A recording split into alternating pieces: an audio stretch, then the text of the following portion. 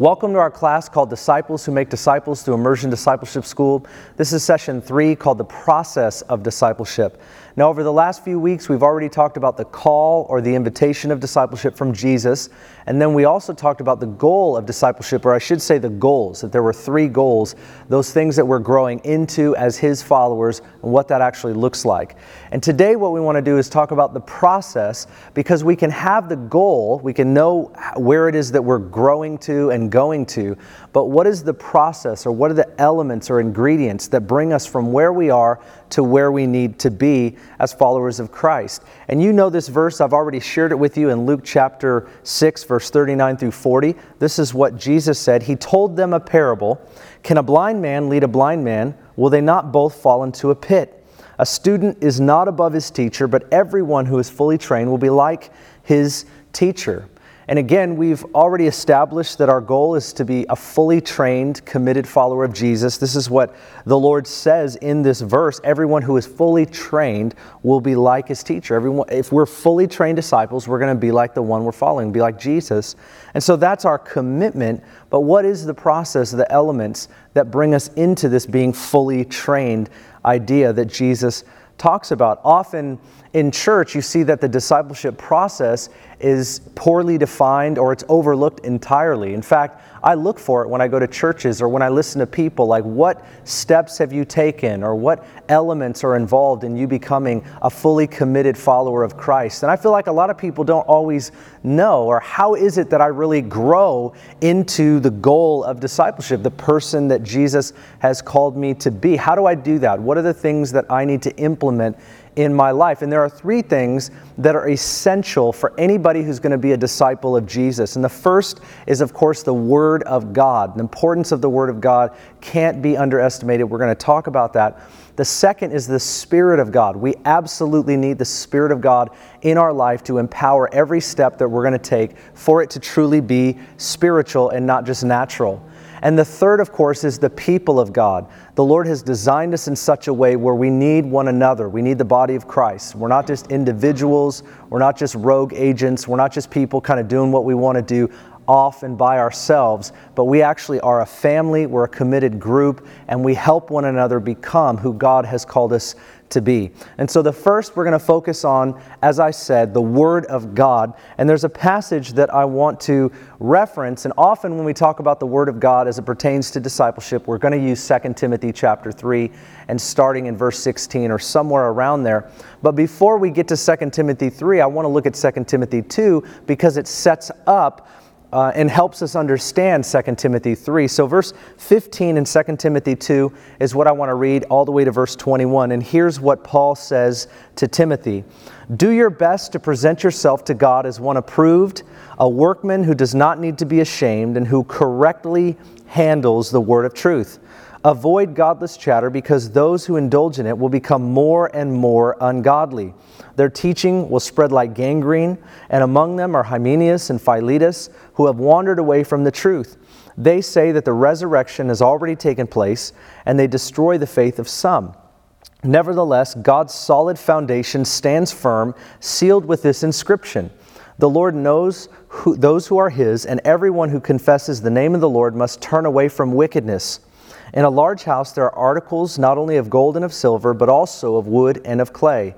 So some are for noble purposes and some for ignoble. If a man cleanses himself from the latter, he will be an instrument for noble purposes, made holy, useful to the master, and prepared to do any good work. Paul calls Timothy, who he says is his true son in the faith, to rightly handle the Word of God. He tells him to diligently study it so that he can present it accurately. There's this concept of accuracy and precision. And what I want to put in front of you is that we want to handle the Word of God accurately. Why would Paul tell Timothy that? Why would there be this emphasis on not only knowing the Word, reading the Word, but correctly and accurately handling it? Well, because that absolutely is important. If you're going to be a follower of Christ, you're a follower of His words, and you have to know His words and know what they mean. In our Immersion Discipleship School, we have a class called How to Study the Bible. It's actually our first class. And we go over observation, interpretation, and application, which is the inductive Bible study method. And we do that because I have found that most people really don't understand the Bible. They don't know where it comes from. They don't know how to study it. They kind of read it devotionally. And that's fine to read it devotionally, but we've got to do more than that.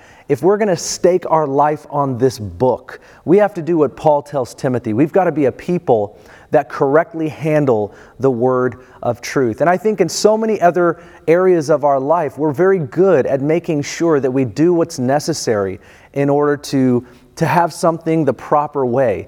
Well, why not, if we're going to stake our whole life on this book as truth, know where it comes from, know how to study it, know what it means? We've got to invest our time, our energy, and our effort into understanding the Bible. And this to me is essential for a disciple, because you can't follow the Lord if you don't know the Lord's words. So many people get deceived because they think they know what God wants, or they think they know what God says, but they're not certain.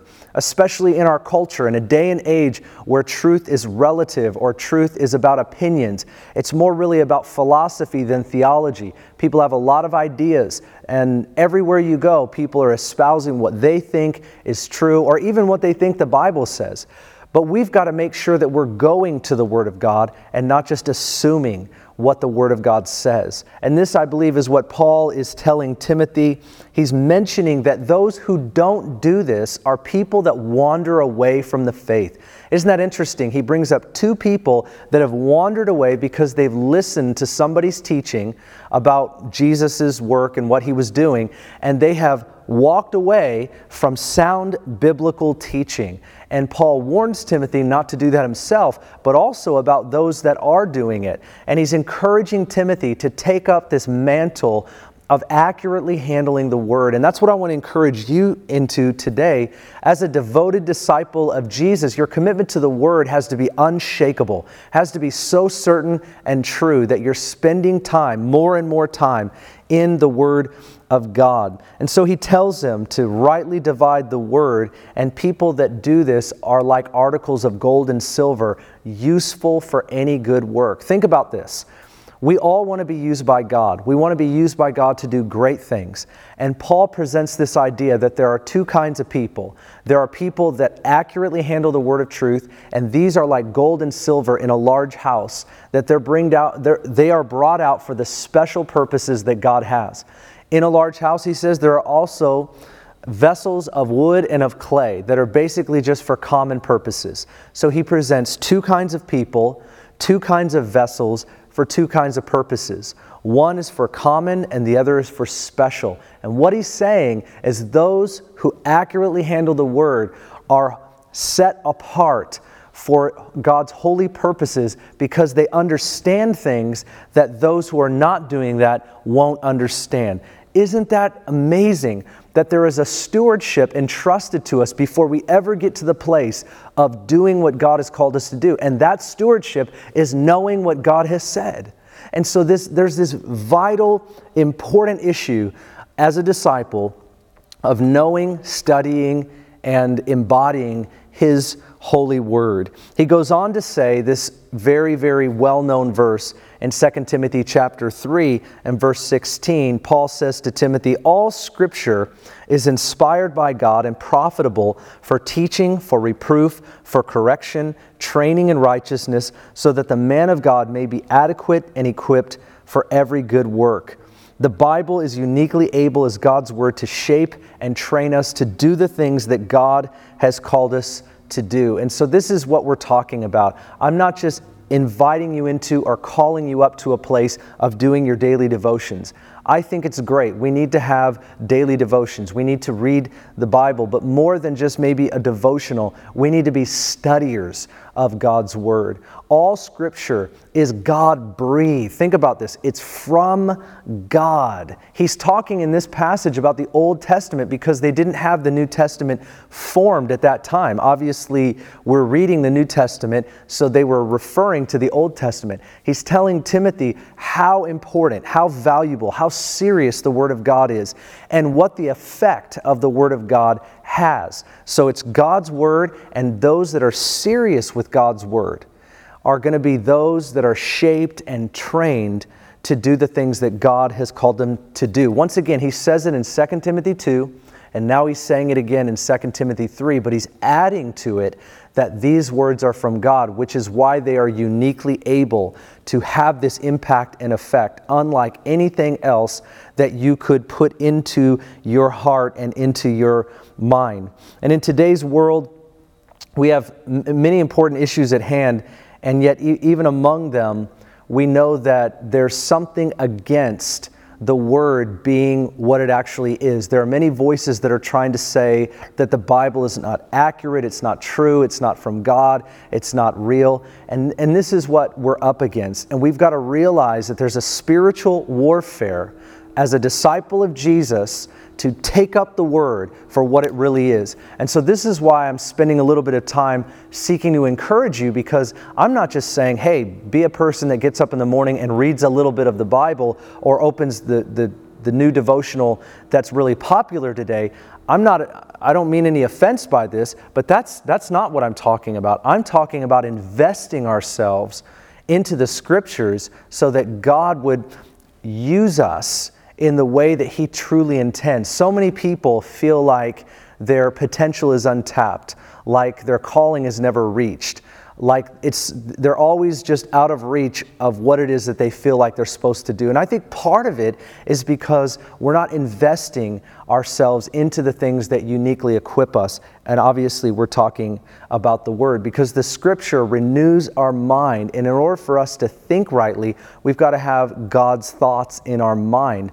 Otherwise, we're just going to think culturally, or we're going to think just by default, whatever our origins are, our background is, our failings, our defeats, or whatever. We're going to go by that rather than by the Word. And we need the Word to inform us as disciples of Jesus. True discipleship and making disciples is impossible without the Word of God in our lives. Look what Jesus says multiple times about the Word. In John 8:31, this is what it says. So Jesus was saying to those Jews who had believed Him, if you continue in my Word, then you are truly disciples of mine. This word continue is talking about remain. If you remain in my Word, then you are my disciples. He gave us the Word so that we could remain in it, and that our life could remain in the way that a disciple is to walk.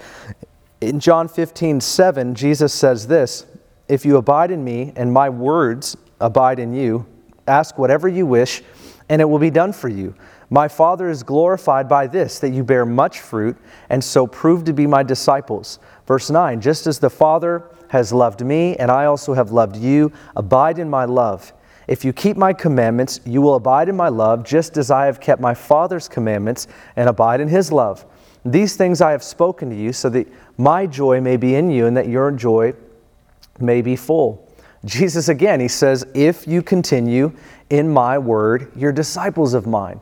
He's talking about remaining. Now, isn't that interesting? Because I have found as a follower of Christ that the things that you start out in and are most excited about, you're enthusiastic, you are passionate, but you start to wane in your passion. You start to wane in your enthusiasm, and it starts to become less and less. And so Jesus is talking about remaining. Yeah, maybe you're not going to have the same enthusiasm, but we have to have the same mindset that this is something I need. And this is, I believe, what He's saying is that if you remain in this Word, it proves for you to be my disciples. And everything that a disciple is going to do is first going to start with what our Master says. And this is the first commitment that we make, and we obviously need what the Word says. So this is clear. As disciples, we are called to learn, love, and live in and through the Word of God. Amen. This is the first element. The second that we need if we're going to grow as disciples of Jesus, this is always involved in our process, is the Spirit of God. We know that the Scriptures alone are not enough. It's the Holy Spirit that moved upon men in order to write Scripture, and it takes the Holy Spirit in our life in order to understand what was written. So we need the Spirit of God in our life. And we know from Scripture that the Holy Spirit has many roles and many responsibilities. These are some of the ways that the Bible references His role, that He teaches and He guides and He convicts and He prays and He reveals Jesus and He causes us to be born again. He empowers us. He sanctifies us. He anoints us for ministry. He brings freedom into our life. He gives joy. He produces godly fruit in our life. He pours love into our heart.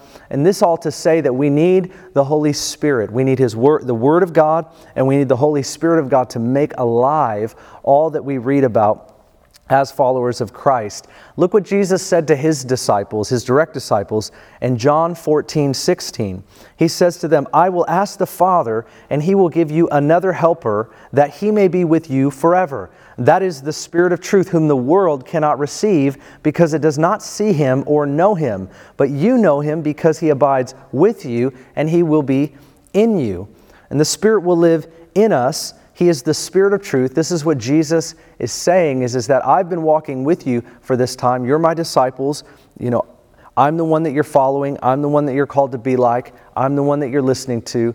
But I'm going to leave, and there's going to come another who will be with you, and He will be in you, guiding you, teaching you, correcting you, showing you the way to do what I've been teaching you to do. That Jesus will never leave us or forsake us because He sends the Spirit. This is the Spirit of Christ.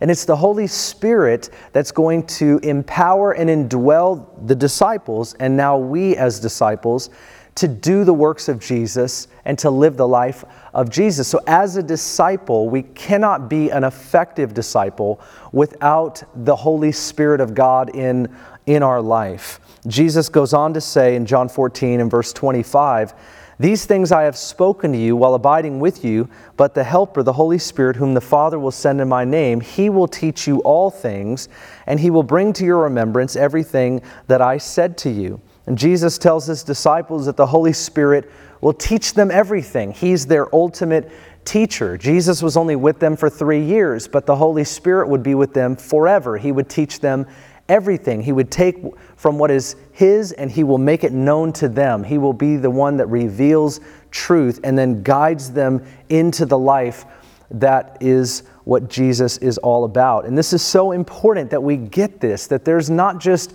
this negotiable, optional thing that we have called the Holy Spirit. No, He's the third person of the Trinity. He indwells us, and He does so because we need Him. We need His power. We need His teaching. We need His leadership in our life as a disciple. Jesus is talking to His disciples here, and I believe He's also talking to us as disciples in a different context, saying, you need the Holy Spirit. And what I want to say is that we've got to develop this deep-seated need for the work of the Spirit in our lives. And this is something that I want in my life all the time. Wake up in the morning, Holy Spirit, fill me. Holy Spirit, flow through me. Holy Spirit, use me.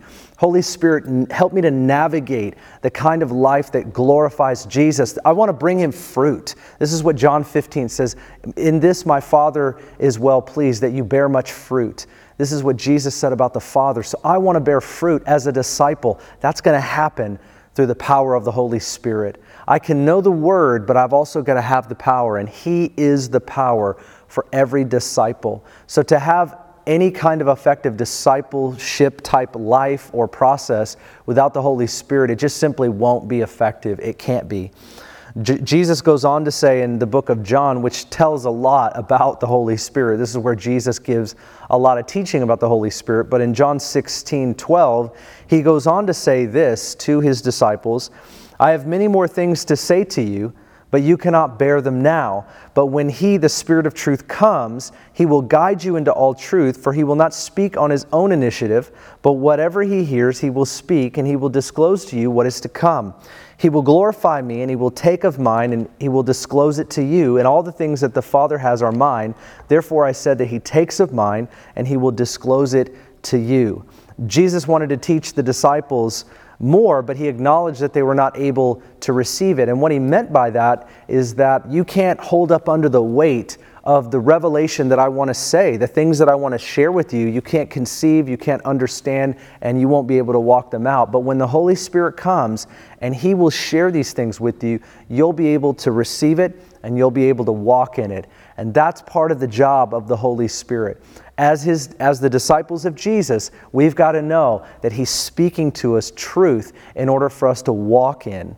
And so we don't just want to hear the truth, but we realize He's also giving us the power to live in that truth. Everything that the Holy Spirit tells us, everything that we read from the Word of God, which was again penned by people who were moved upon by the Holy Spirit, we have to know when we read those things that while they may seem impossible in the natural, they're not impossible for those that are disciples of Jesus, empowered by the Holy Spirit. That's the encouragement that we have to have. Sure, there's a standard that might seem higher than we're able to reach right now, or farther than we've gone right now, but that's the encouragement, is that God will Himself and is committed to helping us get to wherever the Word is telling us that we need to go. If the Bible tells us that we need to be a people who pray for the sick and see them recover in the natural, that's not possible. We can't heal the sick. But by the power of the Holy Spirit, we can heal the sick. That's why Jesus told His disciples in Matthew 17, if you speak to this mountain, be thou removed, it will be cast into the sea. We speak to the mountain. How can we do that? By the power of the Holy Spirit. We have authority and we have power to continue the mission and the ministry of Jesus Christ on the earth. That's what it means to be a disciple, a learner of the ways and the words of Jesus, to continue His ministry and His mission in this world and unto His second coming. That's what we're all about. And so He has committed Himself by His Word and by His Spirit for us to be able to do the things that He calls us into. So we have to develop a desperation for the work of the Spirit. And practically speaking, I encourage you to wake up every day and say, Holy Spirit, fill me. Holy Spirit, flow through me. Holy Spirit, open my eyes, open my mind, keep me from evil, and help me to fulfill what the Word of God calls me to as a disciple of Jesus Christ. To me, this is what a disciple does, because they know that they need Him. And this is my encouragement to you. The way we connect with and depend on the Spirit leading us in the everyday life is through a consistent prayer life. And that's what I want to remind you of as we move on to our third and final point. Once again, I'm looking at these elements as a part of the process. Instead of giving you step 1, step 2, step 3, I'm saying that these 3 elements have to be involved in every process or program or procedure that we're a part of, that we take steps in. If these 3 things are not a part of it, then it's just not going to be fully complete and effective as disciples of Jesus, and we need to know that. So instead of the processes and procedures instead of talking about that, I'm talking to you about the substance of what has to be a part of any process or procedure that we're a part of. So the first was the Word of God, the second is the Spirit of God, and the third and final one is the people of God. And we're talking about the church of Jesus Christ. We're talking about the body of Christ, the people of God. And obviously, I'm saying to you that this is not just up to us. Okay, when Jesus talked to His disciples in Matthew chapter 28, verse 18 through 20, He said to His disciples, go and make disciples. And that's the point I want to make. He says to His disciples, go and make disciples. Spirit-empowered people are the ones that go and make disciples of other people. It's not just the Word and the Spirit alone. We do this together as the people of God, meaning that God has designed us in such a way where we need each other.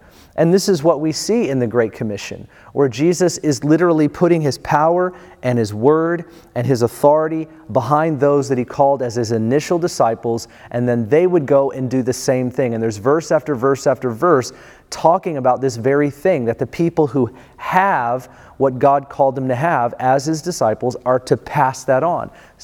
Paul tells Timothy that exact thing. But we see this from the Great Commission, and it continues on throughout Scripture. In fact, when we look at church leaders and what the job of church leaders actually is, in Ephesians chapter 4, verse 11 through 13, we have this passage where Paul's telling the Ephesian church that there are certain kinds of gifts in the body of Christ, and those gifts are specifically designed to equip God's people. And this is what he says in Ephesians 4:11, and He gave some as apostles, and some as prophets, and some as evangelists, and some as pastors and teachers, for the equipping of the saints for the work of service, to the building up of the body of Christ, until we all attain the unity of the faith and the knowledge of the Son of God, to a mature man, to the measure of the stature which belongs to the fullness of Christ. Paul gives a picture of the church, and that there are some who equip the body for ministry and maturity. And in a sense, we all do this together. There are some among us who have been given a ministry gift whereby everything that they do, it's a gift to the church. Their life is a gift to the church because they eat, sleep, and drink the development, the maturity, and the ministry of the church, so that the church, the people of God, can go out of the buildings and live life in a way that reflects Jesus in every way. And that really is discipleship. And so God has hardwired and installed into His people this concept, or this drive is probably a better word, to raise one another up so that we can become disciples of Jesus. And it's so important that we get a hold of this, that like you need mentors, you need disciplers in your life. So here's the question I have for you. Who's discipling you? Maybe you're older and you feel like, well, I never really had a discipler. The Lord was always my discipler. Well, that's fine. The Lord can be your discipler, but we need voices in our life. I think we get deceived because we're trying to do a lot of this alone. And sometimes I hear people say, well, I've tried and whatever. But listen, you're in charge of your discipleship. And if it's important to you to get more, you need other people. You know, the Word and the Spirit is obvious, but we need people. God's designed it that way. We see from multiple scriptures, from Ephesians 4, from Matthew 28, and even when I look at 2 Timothy chapter 2, and I'll just read this verse 1 and 2 to you, this is what Paul told Timothy. He said, "You therefore, my son, be strong in the grace that is in Christ Jesus, and the things which you have heard from me in the presence of many witnesses, entrust these to faithful men who will be able to teach others." And you see this map sort of laid out, and Paul's carrying it in his mind. He's not only exhibiting it by what he's doing with Timothy, but he's telling Timothy to do the same thing. Paul, the way that I was with you, I want you to go do that with many others who will also repeat this process.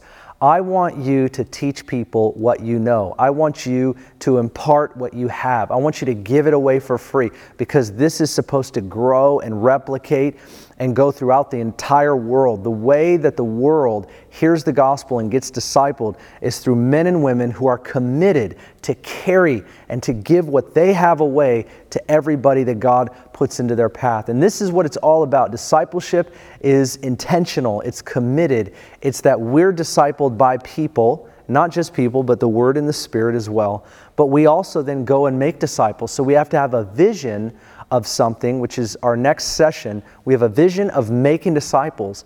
But that vision of us making disciples has got to also come from us being a disciple of someone else. How can we expect someone else to be under us if we've never been under anyone else? So there's this concept sometimes where people will say, well, I only have the Lord as my mentor or my discipler, but then they expect everyone else to listen to them. Well, there's something wrong with that process, especially in an individualistic society, in a world where people live on their own, do it on their own, don't interact with people, or even if they do, it's mostly online. And so cyber relationships have sort of taken over, where we can listen to a podcast, we can watch a video, we can read a book, and sort of feel like we're being mentored by people. And it's not the same. Having real relationship with people that know us and we're known by them, having that kind of relationship is where we can get corrected. It's where we can get encouraged. It's where the direction of our life can be rerouted. It's where prophecies that are intentional, that are specific, can be shared. It's where hands can get laid on us. It's where impartation can really come.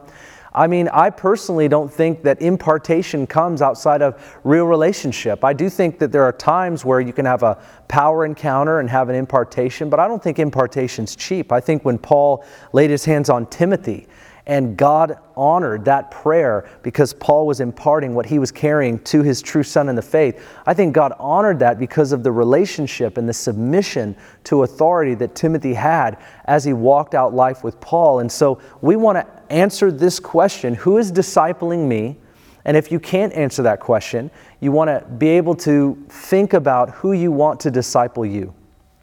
Maybe that's once a week. Maybe that's a few times a week. Maybe that's whenever you can be with someone. But we've got to pursue people in our life to disciple us. This is something that is essential. It is part of the ingredients that make us a better, more devoted, more committed disciple of Christ, is to be in someone else's life and to submit ourselves to them as they teach us, as they help us to grow and develop. We need this, you need this, I need this in my life. I have several people in my life that I consider mentors and disciplers, and I call them and I sit with them regularly, and I'm encouraging you to do the same. I'm encouraging you with what the things that I do in my own life. I believe that we all need to do them. We see this from Scripture time and time again. Stories like Moses and Joshua, Elijah and Elisha, Jesus and the disciples, Paul and Timothy. It's all over the place.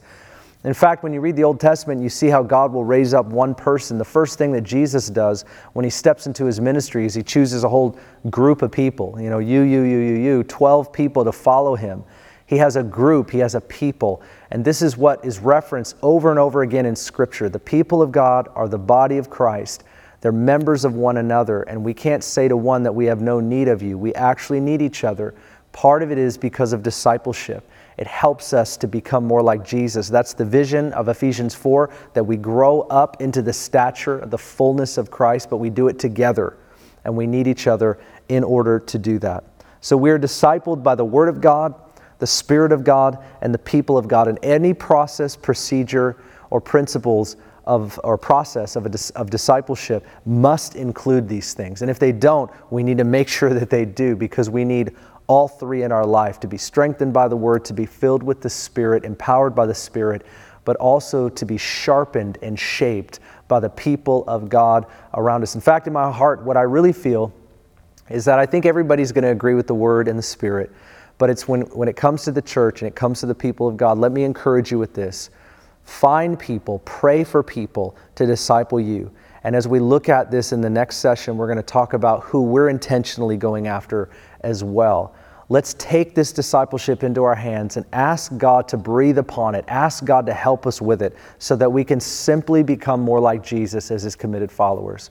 This is what it's all about. Let me pray for you guys as we close. Father, I just thank you for this important lesson. And we know that it's by your Word and your Spirit and your people that we become the followers of Christ that you've destined for us to be. And I pray, God, that nothing would be lacking in anybody that's a student of IDS, that's watching this, that's listening to this. I pray that you would help us to grow and to go to those places and take those steps that we need to take in this season of our life. And so, Lord, convict us, encourage us, and strengthen us to do just that so that we become who you made us to be. Father, we thank you that we get to follow you in the privilege of serving you. It really is a privilege. So we honor you today. In Jesus' name we pray. Amen. Well, God bless you guys. I look forward to our next and final session in this class on discipleship.